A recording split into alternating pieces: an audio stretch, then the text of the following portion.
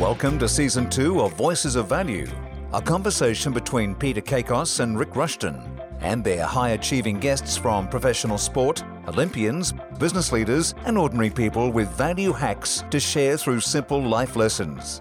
If you're keen to reach your next level personally and professionally, sit back and join the conversation with your hosts, Rick and Peter.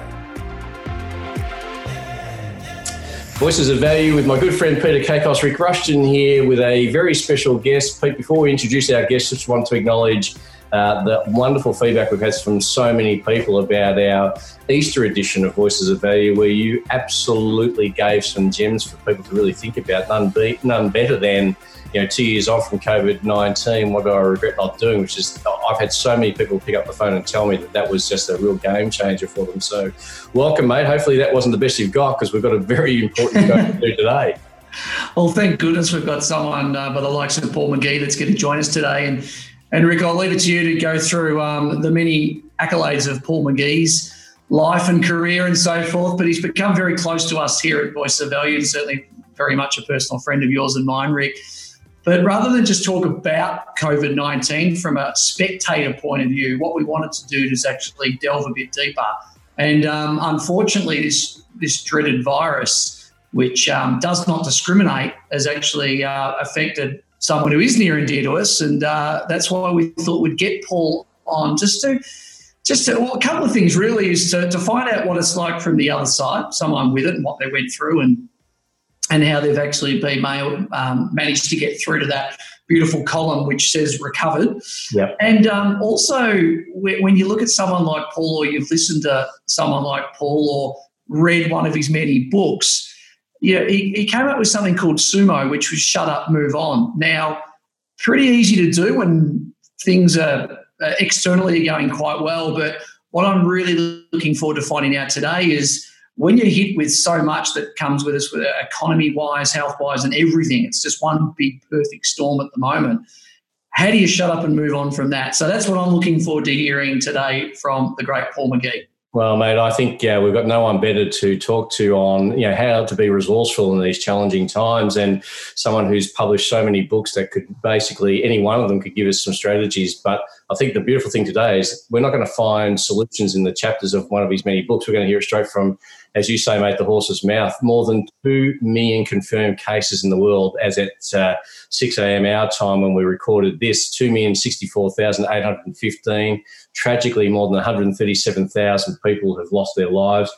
Encouragingly, more than 500,000 have recovered. In Australia, we seem to have really, got it really early days and sort of secured only 63 fatalities, which I think is still way too many, but to only have just under 6,500 cases is amazing.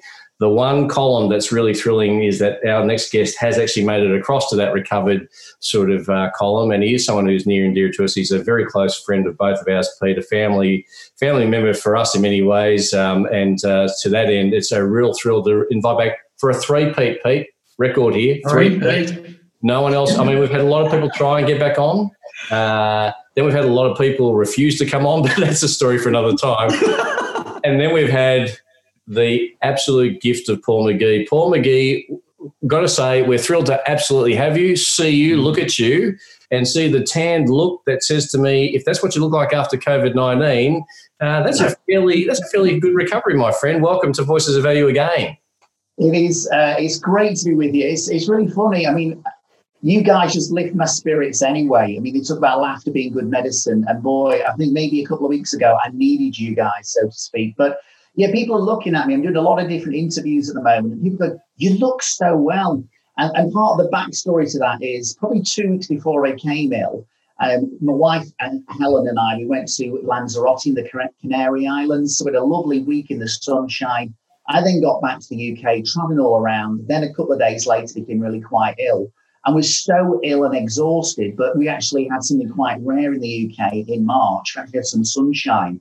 And so I would literally just be asleep in the garden for a few hours. And we've had a couple of nice days recently as well, the last couple of days. So yeah, I've got this kind of tangoed, almost slightly Donald Trump kind of esque kind of glow to my skin, but it's genuine. It ain't out of a bottle. And the thing is, I feel fantastic. I think one of the things, and I'll probably talk about it, that I definitely lost when I was ill was my mojo.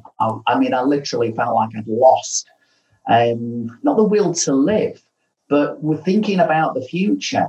And I was just, so drained physically, but if I'm honest, psychologically and emotionally as well. And again, I think it's not down to me, it's down to just we as human beings, the inner resilience we have and the power of your immune system, that you can be in a very, very low point.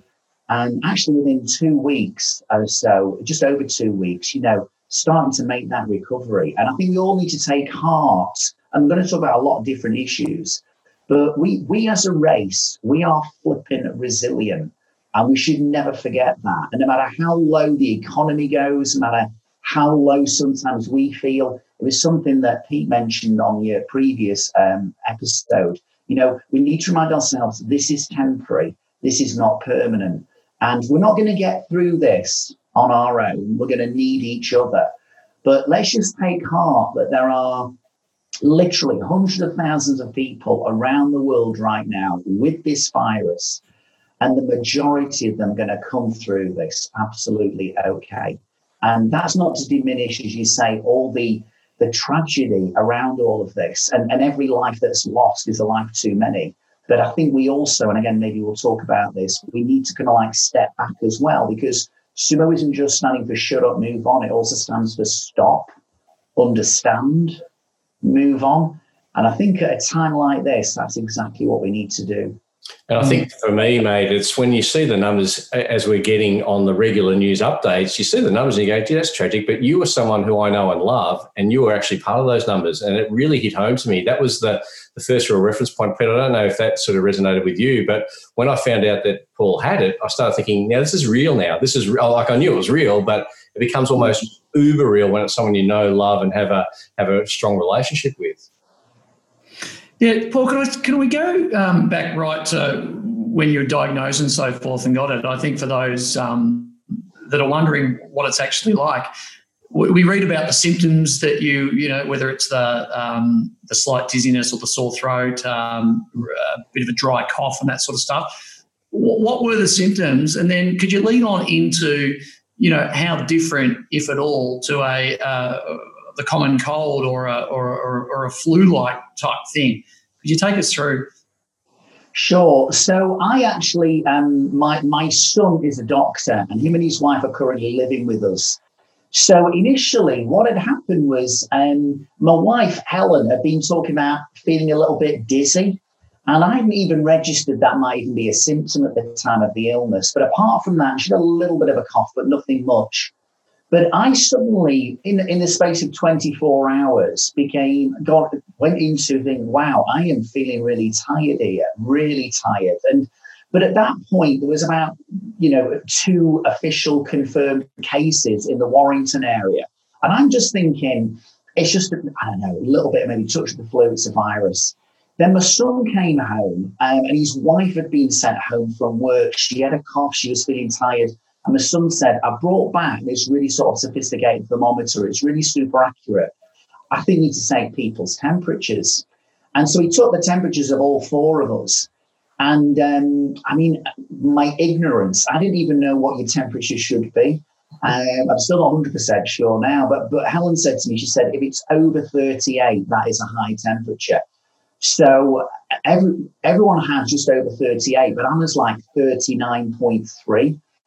And Matt was just assessed me and went, you know what, Dad, for all 4 of us to feel unwell within such a short period of time, there can be no other reason than it's the virus, it's the COVID-19. And that evening, around about 7 o'clock, I just was so shattered. I just had a bit to eat. And I just went, guys, I'm off to bed. And I think that was the latest I ever went to bed in the next sort of 2 weeks. So for me, and I think what's really important to realize for the listeners and the viewers is I'm giving you my particular experience. We've got to be careful of making general conclusions from this. This is my story, and I think there's going to be some people who will actually have the virus, a bit like Helen, it would seem, and hardly have any symptoms. There's going to be other people who have some mild symptoms. There's going to be people like me who the key thing for me was extreme fatigue and fever and night sweats. But, and this was the thing that always reassured me, was I no time had any respiratory, I was going to say respiratory, or, well, let's just say, we'll call breathing problems. Not very good with say the word respiratory. And that was, so I always felt reassured that, okay, this is tough, this is hitting me hard, but my breathing is still okay. And, but what was different, I suppose, about the illness is because many years ago, and I talk about in the book, How Not to Worry, 3 reasons for why, to analyze our fears. And one of them is it historical? Is there something from your past that's now making you fearful now? So like when my daughter was about 3, she got bitten by a dog. It's fair to say that she was quite fearful of dogs for the next ensuing few years, but there was a historical reason for it. Now, my only real fear, if you want to use that word, about my illness was all the fatigue, because maybe 20 years ago, I'd had chronic fatigue syndrome. And I was just concerned that is this fatigue and is this virus going to hit my system so hard and impact my immune system that it will re-trigger chronic fatigue syndrome. But the thing with chronic fatigue syndrome was I didn't work for 3 years. And so that was a bit of a concern for me. But, the nights, what was the main difference, I would say, from any previous illness that's kind of related to that was the high fever, the high temperature. And I was literally, Helen was no way going to share a bed with me, that was for sure. But she'd keep the bedroom door open and she'd keep checking in me, because obviously I was going to bed at 5, 6, 7 o'clock in the evening. But I was tossing and turning and I was delirious during the night. So that was my experience. But here's the thing, it's not going to be the same for everybody by any stretch of the imagination. But once you knew you had it and you were dealing with it and you were being nursed beautifully by Lady Helen McGee, who is just so stoic, and obviously in your household, she's like a rock. And, with your son, Matt, we must also acknowledge it's Matt's birthday today, Pete. So we're taking, his dad away from him as we grab this interview. But, both Matt, his beautiful wife, you've all got it to some degree. And as you say, it's different for different people.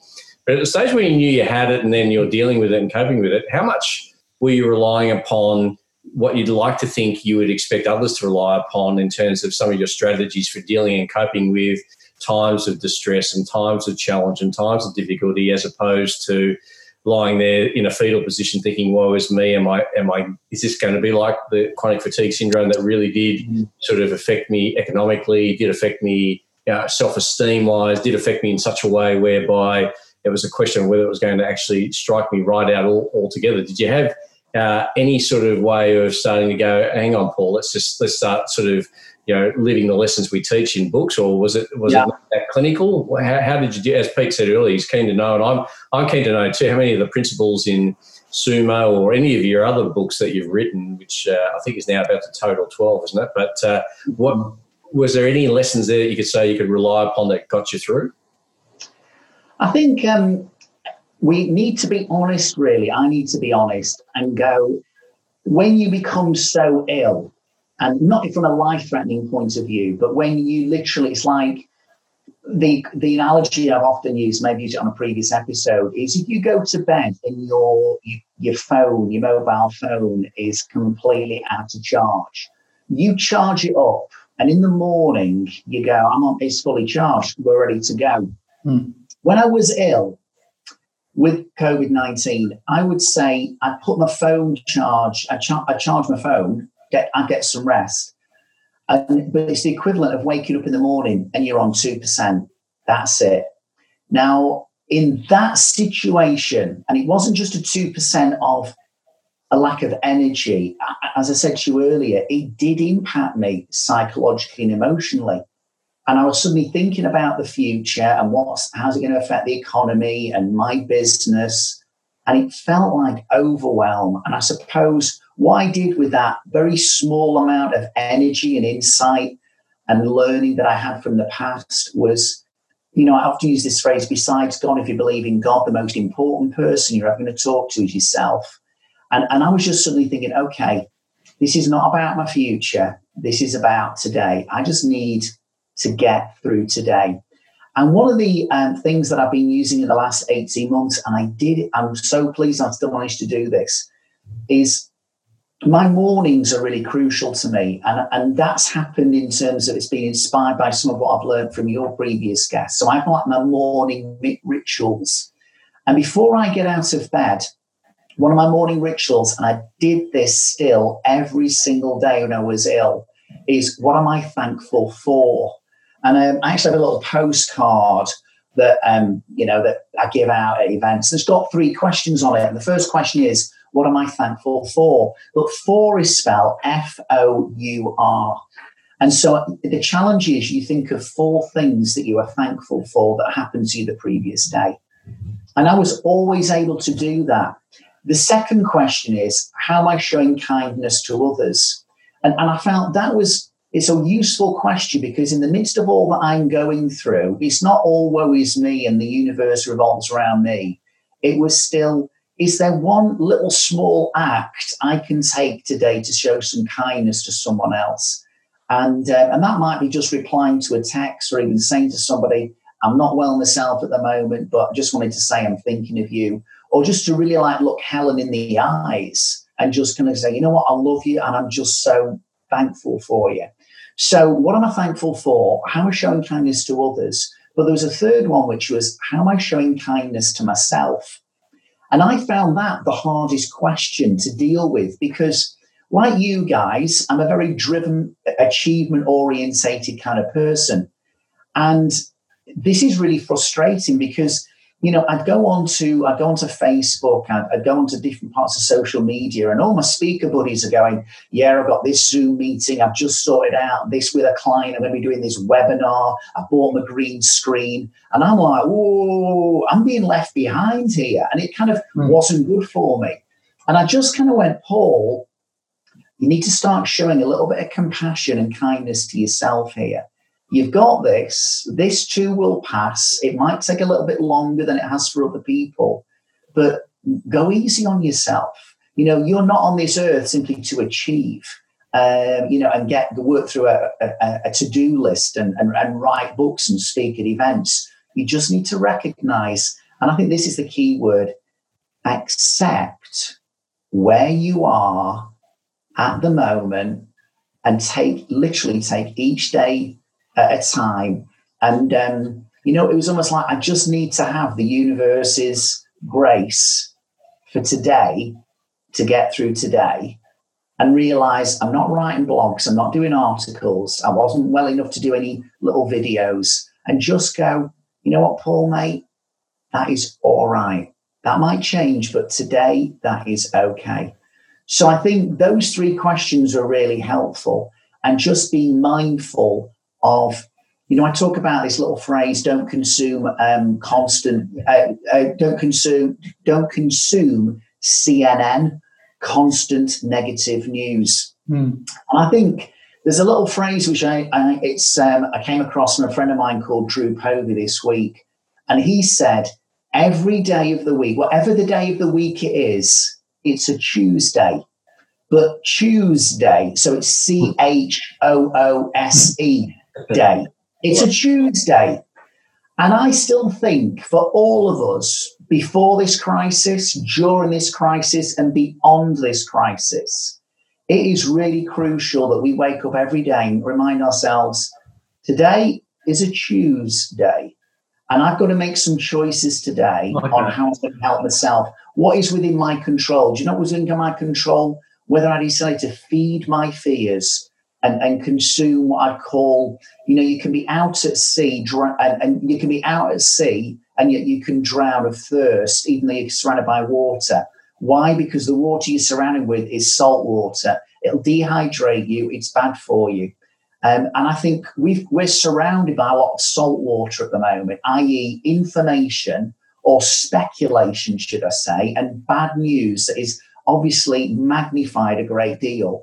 That is meaning if we consume all that salt water, that is not going to do us any good. And so you've got to look for that pure water. And I would say to you guys and to other people who do podcasts and to Leanne Pilkington, some of that pure water that we seek is you've got to go, what am I going to feed my mind on today? And I think I need to listen to a podcast that's going to lift my spirits. And just as an aside to you two, yeah, of course I get gems from each of you, every single episode, and from your guests.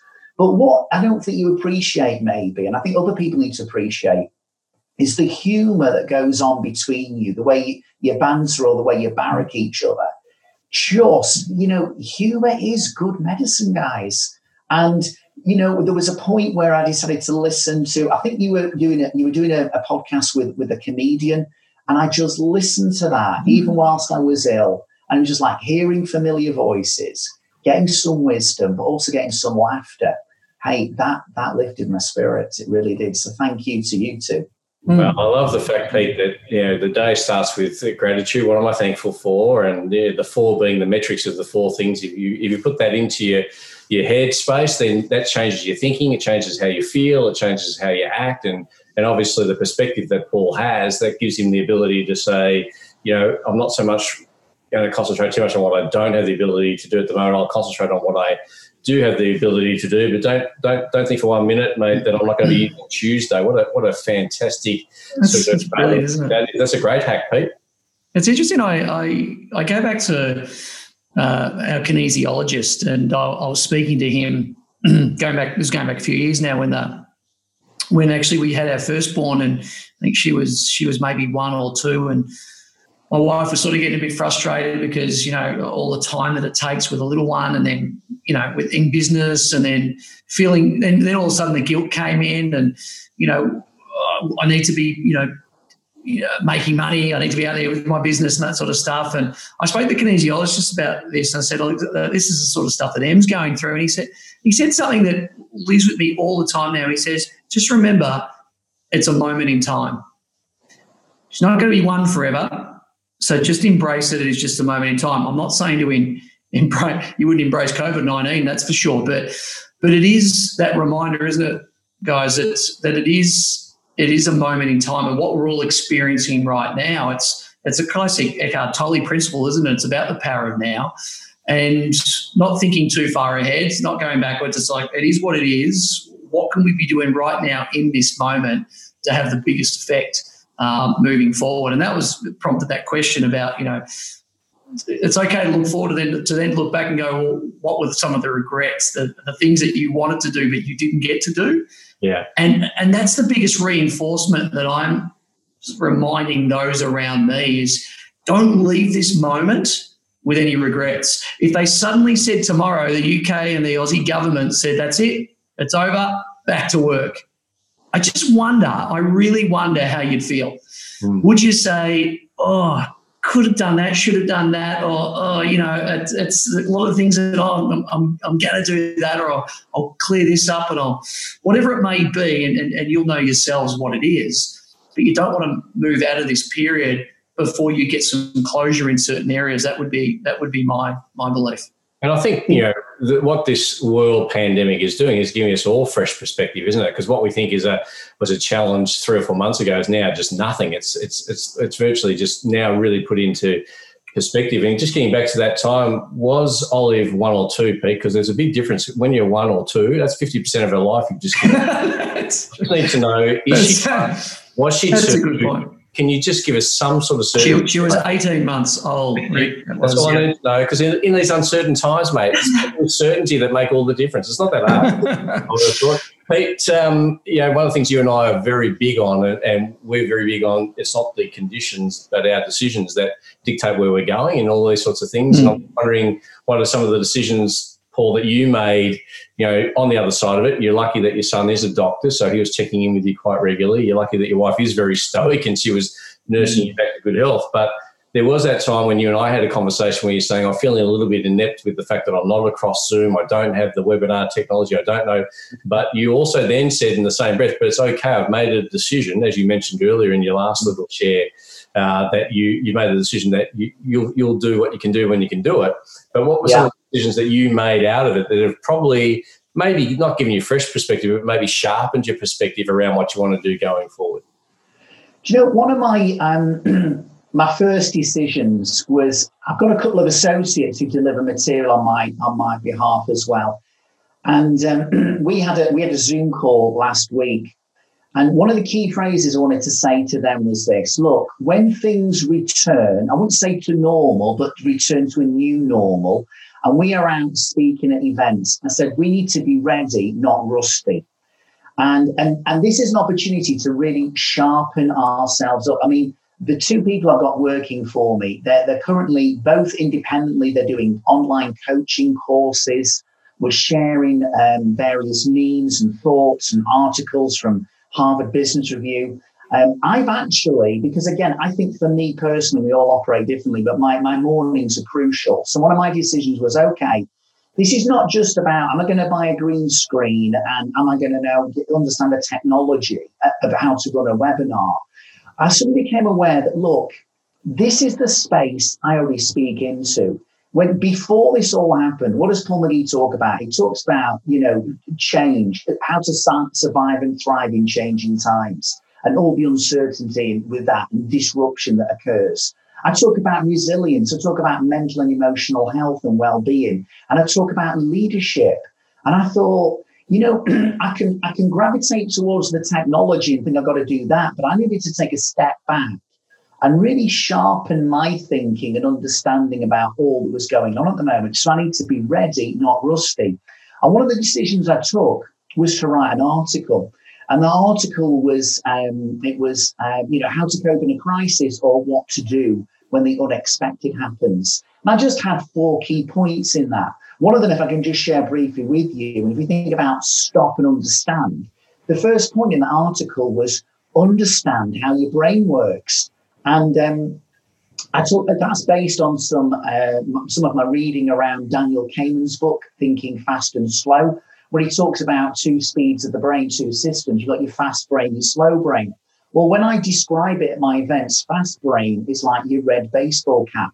It's primitive, it's emotional, it's like it's all feelings driven. It's act first, think later. And then you've got your slow brain, which I represent as your blue cap. And it's that more rational, logical, reflexive part of our brain. But the reality is that in a time of, the red cap above all, its primary purpose, keep you alive and protect you. So, and remember, it's fast. So it doesn't get all the facts and then makes a decision. It just reacts to things. It reacts to speculation. So that was one of the first points I put in this article. And I put, manage your mental diet, connection counts, and also, hippo time is okay. It's okay to not just feel okay about what we're going through. Digest your disappointment, sit with your sadness. But remember also, hippo time is temporary. Now, so I didn't look at technology. I just wrote an article. And I sent that out. And we have about 11,000 subscribers to our newsletter. And I think we send it out about once a month. And I don't know, we get an open rate of between 5 and 10% tops. Over 30% of people opened that, then started sharing it with various other people. And I thought, rather than think, am I going to get left behind here? And what do I need to do on how to run a webinar? It was really more, what am I really good at the moment? What's a strength I know I've got? Well, maybe my writing, maybe putting over words, ideas and insights in a really accessible way. So I sent that article out. Now, next Monday, there's a Premiership football team called Brighton and Hove Albion. But one of their staff got the article. And so next Monday morning, and I'm not doing this as a paid event, but I'm doing an interview with that football club for all their non-playing staff.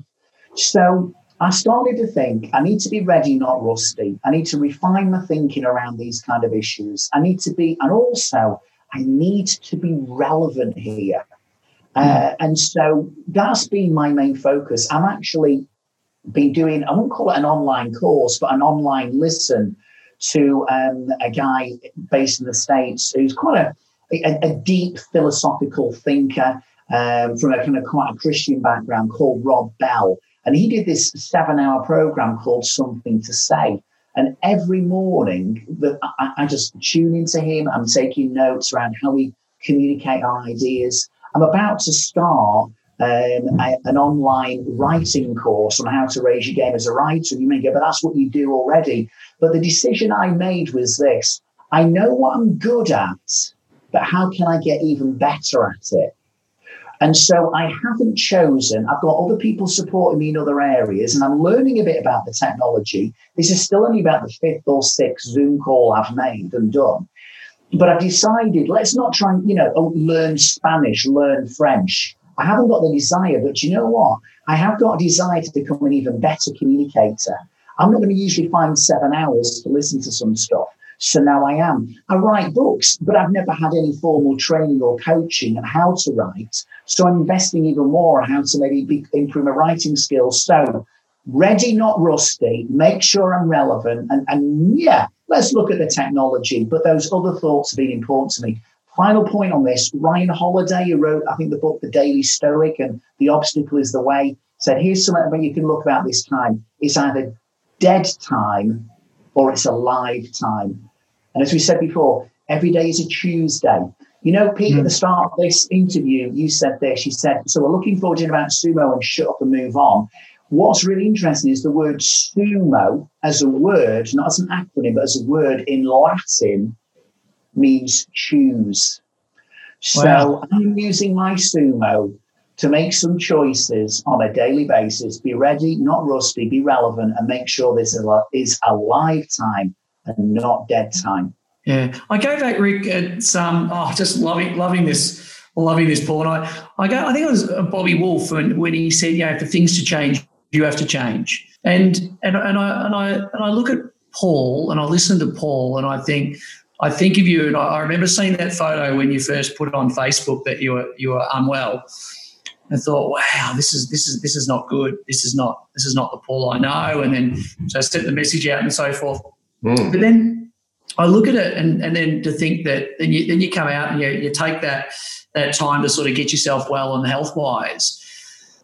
And if you talk about hippo time, like I've used that so much, especially in the last sort of 3 to 4 weeks, and saying it's okay to have that little bit of hippo time if you wallow around a little bit. I'm at home. This is not exactly where I want to be. I want to be back in the office, whatever it may be. But just take that time. But for things to change, you have to change. So for these things to happen, you write an article, bang, all of a sudden, Brighton, Hove, Albion, away we go. But what are I guess the key thing here is what are the little things that you could do to put out there? Just do something, just little incremental Kaizen principles where you can do something, because eventually they will lead to something.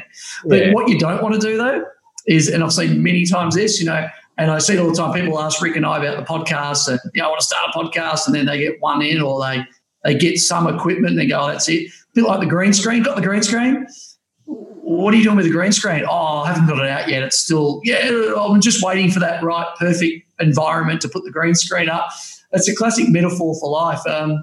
But, what's your green screen and when are you going to put it up and actually start using it? And so for things to change, you have to change. And it's just these little things that we can do. And that Tuesday, wow, that's an absolute piece of gold right there. Absolutely. And I think the other thing, Pete, what we heard Paul say is he just wrote something, and a quality message, whether it's analog, digital, in writing, printed, in friggin' smoke screens, I don't care, if it's blasted across the sky, a quality message stands the test of time. And so that's why fundamentals are so good. And if you don't like how things are, change, you're not a tree, is one of the great quotes from Jim Rohn, who we keep on quoting so often. But I think for things to change first, you must change is really the message out of all of this right here, right now.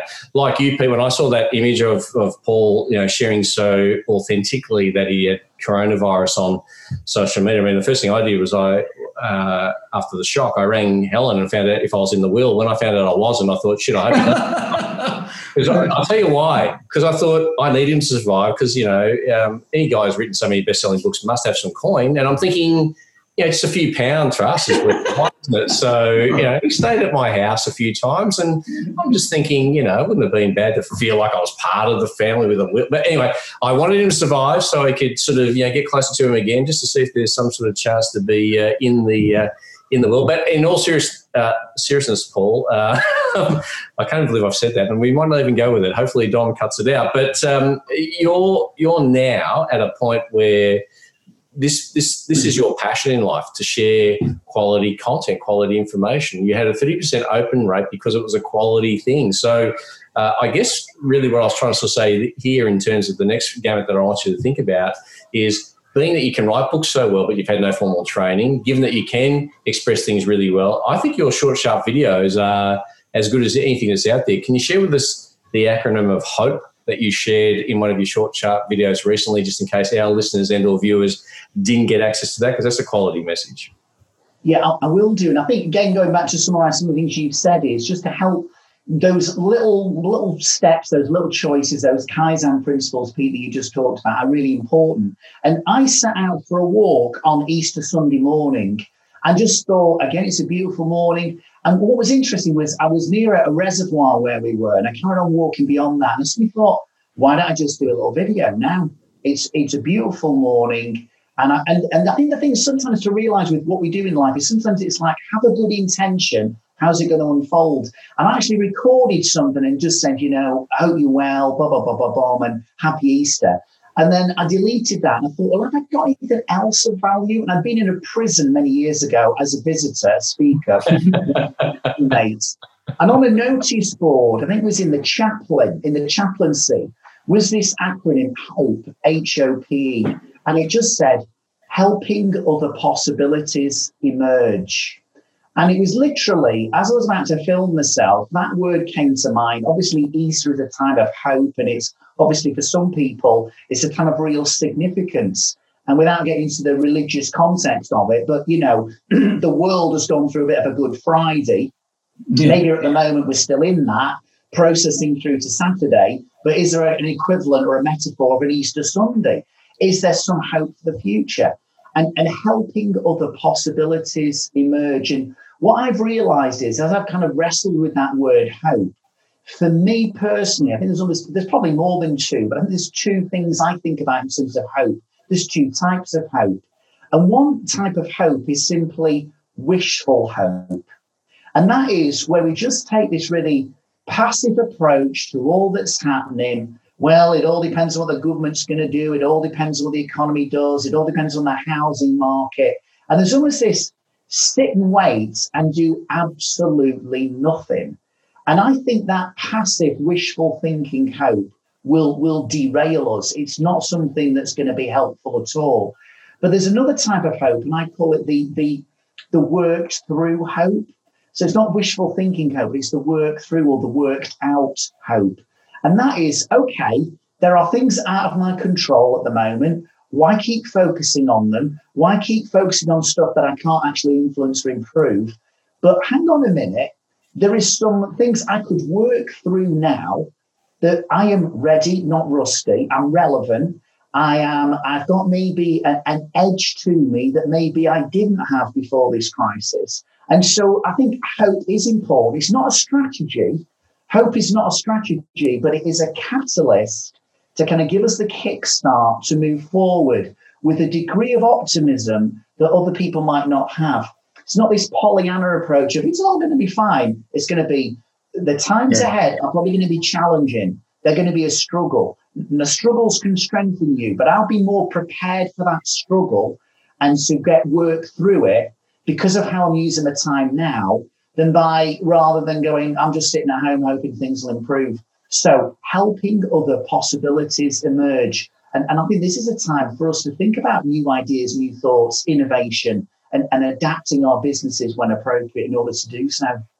And I think the ready, not rusty is a really good point, because I think it was Dr. Stephen Covey in his great book, 7 Habits of Highly Effective People. He talks about sharpening the saw and making sure that you've got that sort of upskilling going on. And to give you an authentic message around that, Pete and I spoke a few times earlier today, not really in readiness for this, but just chatting about things in general. And he said, hey, mate, have you heard of this thing called Masterclass? And I had seen it. And I said, is that the thing where Ron Howard gives a masterclass on how to be a great director? And Doris Kearns Goodwin talks about how to be a great leader. And he goes, yeah. He goes, because I'm thinking of signing us up for it. I said, I'm there. Just do whatever it takes. I'm there because I'm thinking I want to dedicate part of this weekend coming up because Doris Kearns Goodwin wrote one of the best books I've ever read on leadership called Team of Writers, where she took all the diaries of Abraham Lincoln and his wife, Mary Todd, and his adjutants and his cabinet members, and talked about his incredible ability to lead through one of the most challenging times in history, in the American history anyway, during the Civil War. And he brought into his cabinet all of the rivals who tried to actually get the candidacy for what ultimately became the presidency of the United States. And everyone warned him about that and said, are you silly? Like, do you realise that every one of these people in your cabinet all want your job? And he said, I guarantee you that's the case. But he said, but they're all the best at what they do. How dare I keep the American people away from these people who are the best at what they do? And in them days, Salmon Chase, who founded Chase Manhattan Bank, if that's the right way of saying it, wrote a check out of his own funds to keep the doors to America open. So I'm thinking, what a great thing. I've read the book. I've met the lady. She signed my copy of the book. She was at NAR in, I think it was 1998 or thereabouts. And when Pete said that was the opportunity, I went, I'm taking that opportunity right here. And that's the benefit, I think, Paul, of understanding that we'll get through it with the help of others, because I've had an intention around that because I've seen it advertised a bit. Pete just said I'm signing us up, and I went, thank God you are, because I'm across all that. So one of the things about these podcasts or sharing or collaborating is it also has someone who thinks a little bit more of you than you're probably thinking for yourself at the moment, and forces you to keep on sharpening the sword. So I love that distinction, Pete, about I'm ready, not rusty. Well, that's what they say. When one person teaches, two people learn. I just love that, and that's always been a great philosophy of mine. Is to it's probably part of a challenge that I have is when I hear something, rather than internalise myself, I'm like, who can I tell that to? Who can I share that with? So it's important to actually do both, internalise it for yourself and then take it on to others. Coming out of this, looking forward to the two of you, what preparations or what changes in your businesses right now that have you learnt now that, should this happen again, what would I do? And what sparks this question is a little place called Wimbledon, Paul, not that far from you. And I've seen over the recent week what they have done in terms of the insurance they took out some 18 or so years ago. So what they did is are you guys aware of this one? Yeah. So when the SARS epidemic, when the SARS epidemic came and they basically took insurance out. So should Wimbledon need to be cancelled because of a pandemic or something of the likes, so they were paying something like a couple of $1 million a year in insurance. And guess what? The payday has come this year, and they're going to get a payout of, say, 140 odd million. So looking back, that's something like, I think 17, 18 years ago when they took that out. It really poses a question around, okay, now we all went racing for that green screen. I'm loving that metaphor. Let's go racing for the green screen. Let's go racing for Zoom, and let's go racing for all these things to get our businesses virtually ready. So, the question is, what are some of the things that, should it happen again, that we would be absolutely prepared for? And I'll let Paul answer it first, but he was saying he didn't know about that. He thought that Wimbledon were insuring against the fact that Wimbledon couldn't run because there was 2 solid weeks of rain in London, which is possible around that time. Yeah, but that was all based on the SARS outbreak, Pete. You're absolutely spot on. I read that 2 days ago, I think, and I was thinking what great foresight that was. I've got some thoughts there. Paul, what do you what's your best answer to that question? I don't have a best answer as such. I think it's actually not the decisions. I think that I'm in a place, fortunately, because of the decisions I've made over the last, what ultimately would be 29 years since I went self-employed in 1991, is we've got a nice home, we've got offices within the home. I love my trips. I love my time over in Australia with you guys and visiting. But we've never been ultra extravagant and spent money we haven't got. We've been pretty wise with our finances. And this puts me in a situation that will be different, I appreciate, for other people. But first of all, one of the biggest causes of stress clearly for people at the moment could be not just about will I get the virus, how's it going to impact me financially?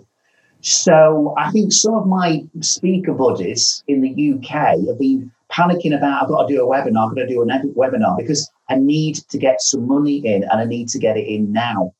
So actually, I guess I'm in a position where maybe because of Helen's support and guidance, having good financial advice we're in a position where we didn't get into that kind of it's panic and the business is going to crumble. And I think what you'll find with both your business, Pete, and your business and your reputation, Rick, is because of what you've already established, and because of who you guys are and how well you're known and the value you add, actually moving forward, what needs to change in the business? Well, yeah, there can be some adaptations, but actually it's like, keep on doing all the great stuff you were doing before. This isn't like knee-jerk, yes, must do another book, must do this, must change everything.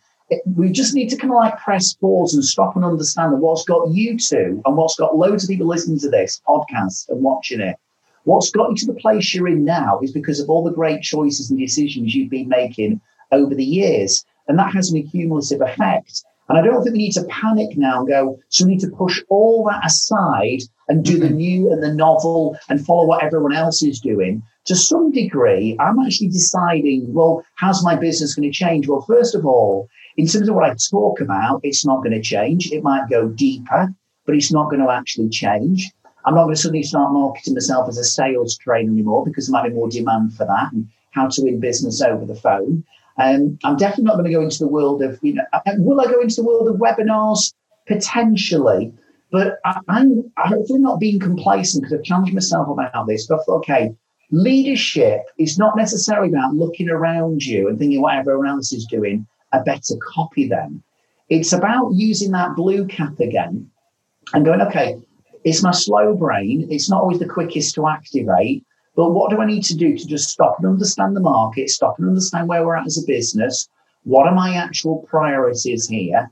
And not necessarily follow the crowd and just go with the flow, but actually just stop, pause, think about strategy and realize there's a load of good stuff we've been doing already. So make sure we enhance that and build on it and not join the panic crowd, the run for the green screen crowd, but actually decide, okay, let's be strategic.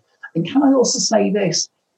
Moving forward, I'm not just a businessman. I'm not just the sumo guy. I'm a husband. I'm a father. My parents are still alive. And I have actually valued the fact we've now got 6 people living with us. We've got my son and his wife. We've got my daughter, Ruth, and her boyfriend. And we have had some real special times. And I said to them over dinner last night, you know what? How often are we going to get together as a 6 to enjoy these meals? Yeah. So for me, going forward isn't always just about this has been bad, we need to change lots of things. There are some gifts and some real gems within the mud and the misery of what we're going through that we need to spot and identify and really appreciate. And will there be some tweaks? Will there be some adaptations? Yes. But here's the point. I'm talking again about my particular situation. I'm not trying to make it a global conclusion of how everyone else should be. But I would just say this, move forward with strategy and with consideration, not just go follow the crowd because that's what everyone else is doing. I love it. That's brilliant. That's great, Paul. Love it. And for me, very quickly, Pete, because I know you really got me to think and sharpen my thinking over the last sort of few days when we recorded our previous episode that's gone so well in the most recent of times. But my message is kind of, I was just saying this to Gay earlier today, funnily enough, I think I want to have a survival kit because I'm pretty sure we're going to go through something similar to this in the not too distant future. I think this will become sort of, as the world continues to sort of evolve, I think there will be these moments and times. And I think my survival kit for me is who have I got in my inner circle, my key relationships, and, people saying to me at the moment, gee, you're lucky to still be working, doing what you're doing. And I'm thinking, yeah, but if I really stop and think about it, these are all, I'm doing things for people I've got, in some instances, 20, 30-year relationships with. So, we're time tested together. I'm not going to take them for a ride. They know I'm going to add value. So that's working quite well, I suspect. And so I'm going to continue to build those relationships, which I think is what you're talking about, Paul. But I also want to have a bit of a survival kit with me, i.e. I want and Pete, you and I talked about this at the start of the year, I upgraded my my laptop. I upgraded my phone. I upgraded all my technology. I went for the unlimited. Thankfully, now I went for the the unlimited broadband, bloody NBN connection, the best you could get. it's paying dividends now. But I think I also, in philosophically speaking, I do want to plant shade trees I know I'll never sit under, and make sure that I've got an umbrella protecting my family and a financial wall that sort of, nothing can get through. And that's kind of what, Paul and I had a chat about it in one of our private chats leading into this webinar tonight, into the podcast interview tonight, that, a lot of people, they've been sort of put on the financial brink of, or on the ruin of financial brink, because they haven't tucked enough bloody nuts away like squirrels. They haven't been smart with their savings to that degree. So we're a little bit lucky there to sort of look at the fact that we've put some money behind us to a degree. We can ride this out a little bit. And in fact, as many of our close friends know, we've actually made one of the biggest purchases we've ever made in our lives in the last sort of 72 hours. So I think that's the message, Pete, but I love the intent with it, but I think I share Paul's belief around it won't be anything at the speed of click. It'll just be reinforcing relationships and some time-tested sort of scenarios that do pay dividends in time. Yeah, it's incredible times to spend with family. I was sitting there with them and the kids. I'm not sure if I mentioned this last week, the table, and just said, if there's a fire right now, what would you grab? Yeah. And did I mention that last week? Yeah. And apart from Rick's book, what else would you grab? Yeah. So I grabbed The Power of Connection straight away. Available in all good bookstores and crap ones as well. Paul, do you want to get out your dozen books and just maybe like a parade them across the screen or something like that? It's all good. Between us, we've written 14, haven't we, Paul? Yeah. Well, that means between the three of us there's 14 as well. So that's great. Yeah. That's terrific. But it really is. It's that pause. I think in humanity that's seen some pretty amazing things, and family's one of them. Like, I have set up my office in the front room, and I look out my window, and I record from this side of the desk, but I sit the other side of the desk because I look straight out and I watch person after person walk past, and I tell you what, the amount of people walking, getting into the environment, walking the kids and that, I just wonder, it's interesting, what I'd like to see or look at when this is all said and done is what are relationships like? I know there'd be a bit of frustration in some households and so forth, and especially with homeschooling. Yeah. Don't talk to me about that, but certainly from an aspect of connections and finding out a little bit about each other, I think a little bit more intimate sort of information about the family. I think that's been that'll be a tremendous thing as well. So I don't just grab my computer and just get out and whatever. That's got the family, got the arms around them, got the computer, of course, and then away you go, and you do it all again. So that's really assessing what's most important. But this conversation's been amazing, and Paul, you've given us some not only some absolute gems, but some great perspective, and some and coming from a place of obviously the gratitude. And when we're grateful, we can't be anything else. That's just the way we are. But sort of almost a philosophical approach that you've come from today, but certainly some amazing things that you've really triggered, certainly in my mind, and I'm sure those are the listeners as well. As ever, it's always great talking to you. I think one thing I'd just like to finish with as a key message for me, people say, what are some of the things you've learned? It would be about compassion and kindness, which you need to show to yourself. But, as we talk, we've been on this personal development journey for maybe, 25, 30 years. We've built up businesses and we've built up reputations, and maybe we're in a position where there's a buffer zone so that things can hit us, but maybe not as hard as they hit other people.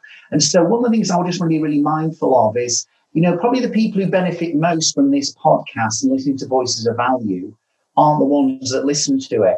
And so I get really inspired and encouraged, but we need to appreciate everyone's starting a different place on this journey. They haven't got those years of ideas, the Jim Rohns, the Zig Ziglars, the Tony Robbins, and all the podcasts, all the nourishment we get in order to thrive, not just survive in these times. So for me, I think part of my also key message is, we don't know the battles that people are facing. We don't know that actually they're in a 7th floor apartment. They've got 4 kids, they're on their own, and they're financially struggling. And I think it's really important to show compassion to ourselves at times, definitely. Be grateful massively for what we are, where we're at in life, they realize there are some people on this journey, but they started it in a very, very different place. And they don't need judgment or criticism. They just need a bit of compassion, a bit of help, a bit of support, and a bit of encouragement along the way. Yeah, I think that's a great way of summing it up. And for mine, it's, I think we've been so drilled in professional life, Pete, specifically from our backgrounds of real estate, that you've got to be a go-getter. Where I think what we're taking out of this is when the world comes out of this and resets, I think there's going to be a lot more of go-giving. Be a go-giver, and then you'll get everything you could possibly want in the relationships you can build along the way there. And I also think it's not so much about market share, it's about heart share. And a lot of things that are happening at the moment are very much in that empathetic sort of set. I saw something the other day which made me think of all the great mentors in my life and the people that have had an impact. And it talked about the fact that, personal development is a gift you've got to give yourself first before you can give it to others. And part of doing this podcast is because we have had the gift, and we mentioned that last episode, Pete, that doesn't make us any smarter or more articulate than anyone else. It's just that, some of the things we're seeing today makes us feel gratitude that we've already had them. And to see people doing it now makes us think, well, that's awesome. The world's on this sort of fast track to a better place. But I also saw this, which I love, which is, when you kiss someone passionately, when you pray to God or whatever your spiritual belief is, when you do anything of real value, you do it with your eyes closed because you're doing it from the heart. And I think what we've found in these times is the world's opening its eyes to what is really important. And you're absolutely spot on, mate. I sit opposite a park. I watch people going for walks. The most disappointed people when this thing is over is going to be the four-legged creatures called dogs, because they are so stoked with all the walking they're getting at the moment. But my gut feeling is that when we come out of this, the world will have a totally different perspective. We've been realistically aware that sometimes some of the best gifts come poorly wrapped. And I think that one of the gifts that's coming out of this is that, business is not primary, life is primary, and business funds life, and we'll find better ways to do it. And whether that be with technology, or whether that be with a pen and paper, or whether that just be with a simple thank you for the impact you've had on my life, I think the world's going to be better for it. Paul McGee, third time to the microphone. Look, if I'm being fair, it's probably not your best one, but look, I think it was important. I think it was important that you came on board and shared the inside thing. But in all seriousness, mate, when I did learn that you had it, COVID-19 stopped becoming a number to me that I was monitoring. It became someone I know and love is now challenged with it. And in all seriousness, I was very concerned, given that you did have that chronic fatigue challenge prior to that. And so when we did chat and you told me that, it hadn't had that impact with the respiratory scenario, I was truly, really thankful for that. And, speaking with Helen, as I had the great fortune to do, knowing that, Matt's a doctor, I thought you were in a good space there, in a good place. And knowing that you barracked for, Bradford and for Wigan Athletic, I knew you had so hasn't he gone through enough? I thought so. I was about to say, God, that's enough, surely. But so I knew you were going to be spared. But anything to stop Liverpool winning the title. My God, 25 points clear, and we're just sort of stuck there. Yeah, but we hope that you love the shout out that the comic genius that we had, Dave Thornton gave us about how Australia's just like England, but with a 5-star rating. I absolutely get Now, you'd have to think we set that up. We didn't. We just put it out there, and that's what came out. But I know you always feel uplifted when you get off one of these in a positive way, and I'm hoping that most of our listeners have as well. If you've got the opportunity to listen to this, share it amongst your networks, rate it for us, and most importantly, watch it on YouTube, and you'll see the absolute glow that is around Paul McGee. It's not from just the sun, it's from the absolute aura he emits, which is wanting to help people get to a better space and a better place. And he does it with time-tested fundamentals. He consumes a lot of personal development material himself. He creates a lot of it too. And I'm very fortunate to have him as one of my absolute dear friends. And I know, Pete, you and I have often referenced a lot of great iconic people over the journey, Jim Rohn, Tony Robbins, Stephen Covey, but we find ourselves quoting the sumo guy more often than not now, don't we? Yeah. Oh, look, that hippo time, the beach ball, these are classic principles that Paul's introduced me to that I've used with our team over the last few weeks, which are just some incredible fundamentals that people just get and understand. And that's why I think that Paul's just got this innate ability to just make you sit back and just look with what you shared today and go, you know what, gee, some more some more incredible stuff to think about and to adopt and to help us adapt to these situations. So, Paul, it's been an absolute pleasure. Thank you so much from the bottom of our hearts. Thank you. Great as ever. Thanks, guys, and to all the listeners, just stay safe and stay well. And I'm looking forward to hopefully being back in Oz in 2021. So it'd be great to catch up with you guys in person and hopefully connect with a few of my Aussie mates as well. But it's always a pleasure. It's always a laugh. So we're all in this together. You're coming back? Is that what I hear? Yeah, I think if they let me back in the country, yeah, maybe. Just a couple of things very quickly. Apples. I don't want Lady Helen to bring any apples down. Let's not go there. By the way, if you come, you come. Didn't you say you wanted another one of those beautiful porcelain plates with the Queen's face on it? Did you? Yeah, I think that's what he wants to do. And, Paul has sort of tucked a lot of money away behind him because I've got to tell you, when he was here last time, I couldn't get him to pay for anything, Pete. The only meal he shouted me was burnt pizza up at Kingscliff near the Gold Coast. Do you remember that, Paul? It was. He said, mate, let me pay for this. I said, mate, I've taken you to number 8, to Doyle's, and you want to pay now a takeaway pizza joint that was closing up, by the way. It reminds me of a Seinfeld episode.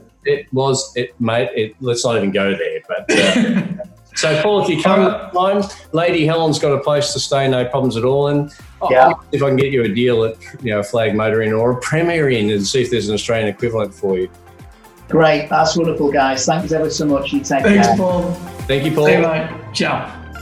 We trust you enjoyed listening to Voices of Value, a shared conversation between Rick Rushton, Peter Kakos, and their valued guests. Their views are not necessarily those of the wider world, but they should be. Subscribe to the show on iTunes, Stitcher, Spotify, or your preferred podcast source, and we love to hear both your feedback and ratings on the content we provide. Additional information can be sourced through our website, voicesofvaluepodcast.com. Join the conversation again next week when Peter and Rick continue the search for truth, justice, and the value-added way.